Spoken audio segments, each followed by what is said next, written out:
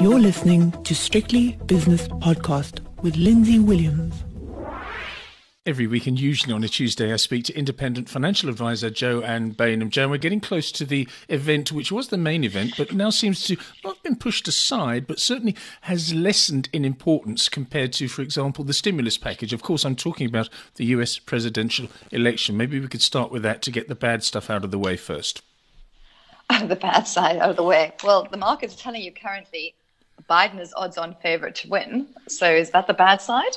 Is that bad news? Though interesting enough, I saw quite a few comments from people on Twitter yesterday saying that a lot of people are saying that they're actually going to support Trump now. So I think we won't actually know until the final results come in as who's going to win. But certainly the betting odds are telling you it's Biden right now. Yes, it was the same thing prevailing 4 years ago with Hillary Clinton. I think, in fact, there was a survey in the New York Times a couple of days before the actual event. And I think of the pundits that they surveyed, 93 said Clinton, 7 said Trump. And if you there's a show out at the moment called The Trump Show, which I urge you to watch, and you can see his face at Trump Tower at 4 a.m. or whatever time it was in the United States. And you see his face when he realises he's going to win. It's completely deadpan. You thought, oh, my goodness me, what have I done? But, Lindsay, I actually remember that. I remember the shock on his face. Like, he didn't think this was ever going to happen. But then why is he running a second time? Because of Obama, it's very simple. Because of his pathological hatred for Obama. He doesn't want to be seen as a one-term president because Obama was a two-term president. It's very, very simple. Okay, well, if you say so. But, I mean, I'm incredulous he wants to do this. I mean, you'd think, given his age and given how rich he is, or supposedly how rich he is, I'm amazed he wants to continue. But there we have it. Anyhow, there was one interesting thing I saw yesterday on people giving their comments on the elections. And could this election come down to the president who supports COVID restrictions and the president who doesn't, or the candidate, sorry? Yes. Because at the moment, people are saying that Trump is saying, I'll let you get on with your lives. So is a vote for Trump saying we don't want to restrict economies, we don't want to go into lockdowns, we want to get life back to normal again? I don't know, it's just a thought. I wonder if that could become something people think about. So many different subjects will come to the fore. I'm sure there's a few rabbits and a few hats lying around in the Trump administration. They're going to pull something out, just like they did when Stormy Daniels came to the fore just before the 2016 election. And then Mr. Trump just completely trumped Clinton by having accusers of Bill Clinton. There were, I think, 4 women, 2 on either side, Trump in the middle, press conference, hastily convened, and the woman to his right said, Bill Clinton raped me, and gave all the details of when it was, and all the women went again. And that was it. Stormy Daniels was over as an issue. Clinton then took all the flack for his sexual misdeeds, or alleged sexual misdeeds. Yes. So Trump, don't underestimate him, but I personally think it's going to be a mini landslide for Biden. Well, I think you're probably right. And like I said, that's what the markets are currently saying. I think I'll give you some stats here. Apparently this thing called 538s, I don't know who they are, some betting odds company, say their model now stands at a campaign high of 88%. Well, the Democrats' odd of controlling the Senate are 74%. I think the controlling the Senate part is even more interesting. Yes. Because you remember the Democrats control the House. So they control the Senate, you get a clean sweep, and suddenly a lot of changes can actually go through. So very interesting days ahead. And it'll be interesting to see what Biden means for markets, because I think he's definitely going to want to do increased taxes. Somebody has to pay for all this deficit spending because it's getting rather large. Yeah, there was another thing, and I'd like your opinion on this. I was reading the FT over the weekend, and there was a good article about the cost of borrowing. And also this was reinforced by Janet Yellen yesterday when she said, we realise now we can borrow more than we thought we could. And it's because there's zero interest rate. So the cost of funding these deficits is nothing. So you can just keep on borrowing because it's easily serviceable. That's the simple sort of headline. But beneath that, there's a lot of truth, I think. It's just so hard. I think this is the thing that markets are grappling with more than anything else. Can you just keep printing money and can there be no inflation? Because the only reason you can keep interest rates so low is because there's no inflation, correct? But yes. Arguably, when you print more money than there are goods around, we're supposed to get inflation, yet we haven't. Is tech such a disrupting force? Is aging demographics so huge? And is that the reason we don't see inflation in the world today? it's a massive conundrum. I mean, I saw the comment from Yellen saying, yes, we could have more debt. And, back to your earlier point, Lindsay, you were saying about, I think tonight's D-Day for the fiscal spending or the increased fiscal spending. I mean, the Republicans are saying 500 billion, and I think the Democrats are saying 2 trillion. Are these the numbers we're talking about? I mean, they're just unbelievable how big these numbers are.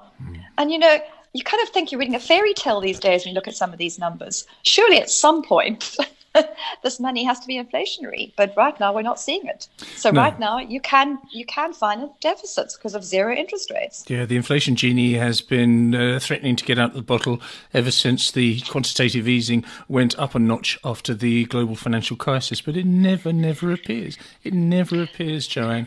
And I can't see it happening. Maybe one day we'll wake up and it'll suddenly have jumped to 3.2% in the United States of America, which is incidentally where it is in South Africa at the moment. But I just can't see it.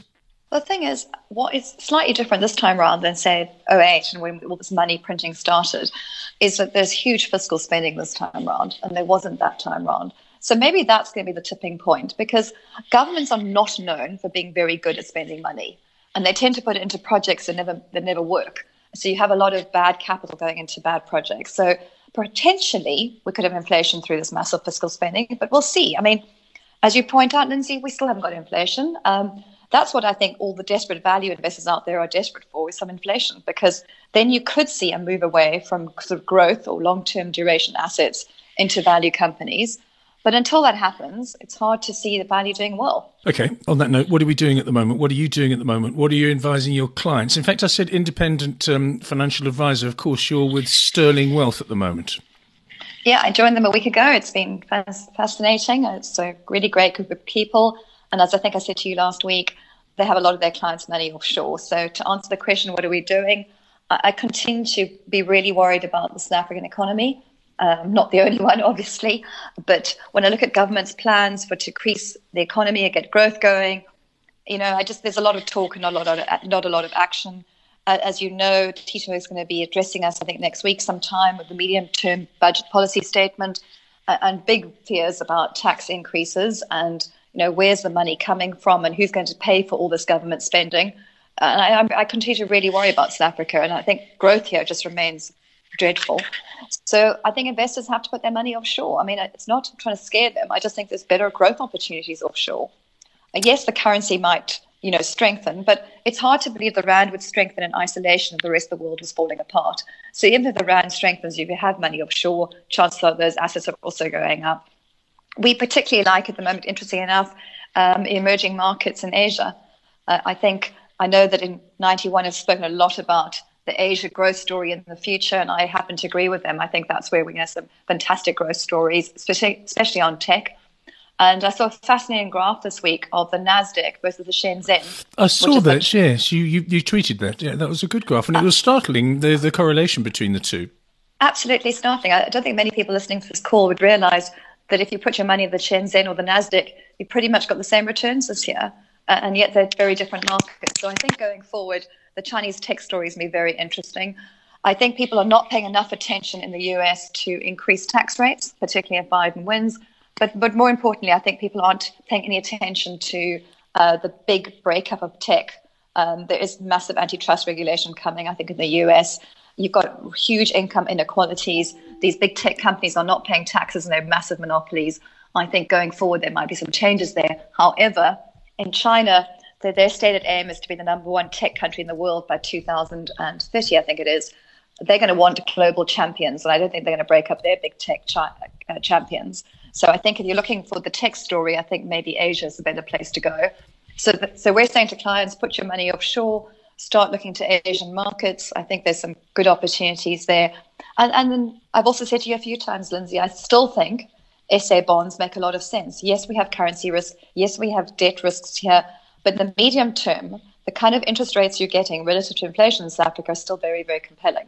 The longer end, I agree, might be a little bit scarier, but the medium-term part of the bond market in South Africa still gives you very compelling yields. And I think a lot of people have forgotten just how much interest rates are being cut in this country in the last year. So if you in the past, you just had to put your money into money market, you did very well. I think those days are gone. You need to start taking a bit more risk to get some yield. And I think the SA bond market gives that to you. So that continues to be my argument. Have it for offshore. You can still like the Naspers and Tencents of the world, just buy it in an emerging market equity fund. You don't have to buy it in the JSE. And if you're more adventurous and you have more time on your hands, you can follow a couple of articles that I've seen the headlines of. I didn't drill down into them, but they were saying that FANG stocks are great and they've served you very well. And there are lots of stocks outside of FANGs that have done the same, mainly based in the United States of America, because Europe has really fallen behind. But they said now's the time to start looking at the Chinese tech companies in terms of valuations, and because they're playing catch up so rapidly that perhaps they provide better value and may actually overtake the United States or certain laggards in the United States and come to the fore. There may be a group of stocks that have their own acronym similar to FANGs coming out of China or that region anyway. So one to look at. Didn't we have the BATS, Lindsay? Was that 2 years ago? The BATS was the big term coming out of, I think it was the BATS, the FANGs and the BATS. Anyhow, you do have some of these Asian tech giants coming through, Alibaba, Baidu, Tencent, etc. So there's still some very good companies out there with valuations that are a bit more interesting. Look, they're still not cheap, no. but their valuations are not terrible either. And, I also think people talk about tech, but there's artificial intelligence, which China is sort of forerunner in. There's electronic vehicles, they're doing incredibly well. And clean energy.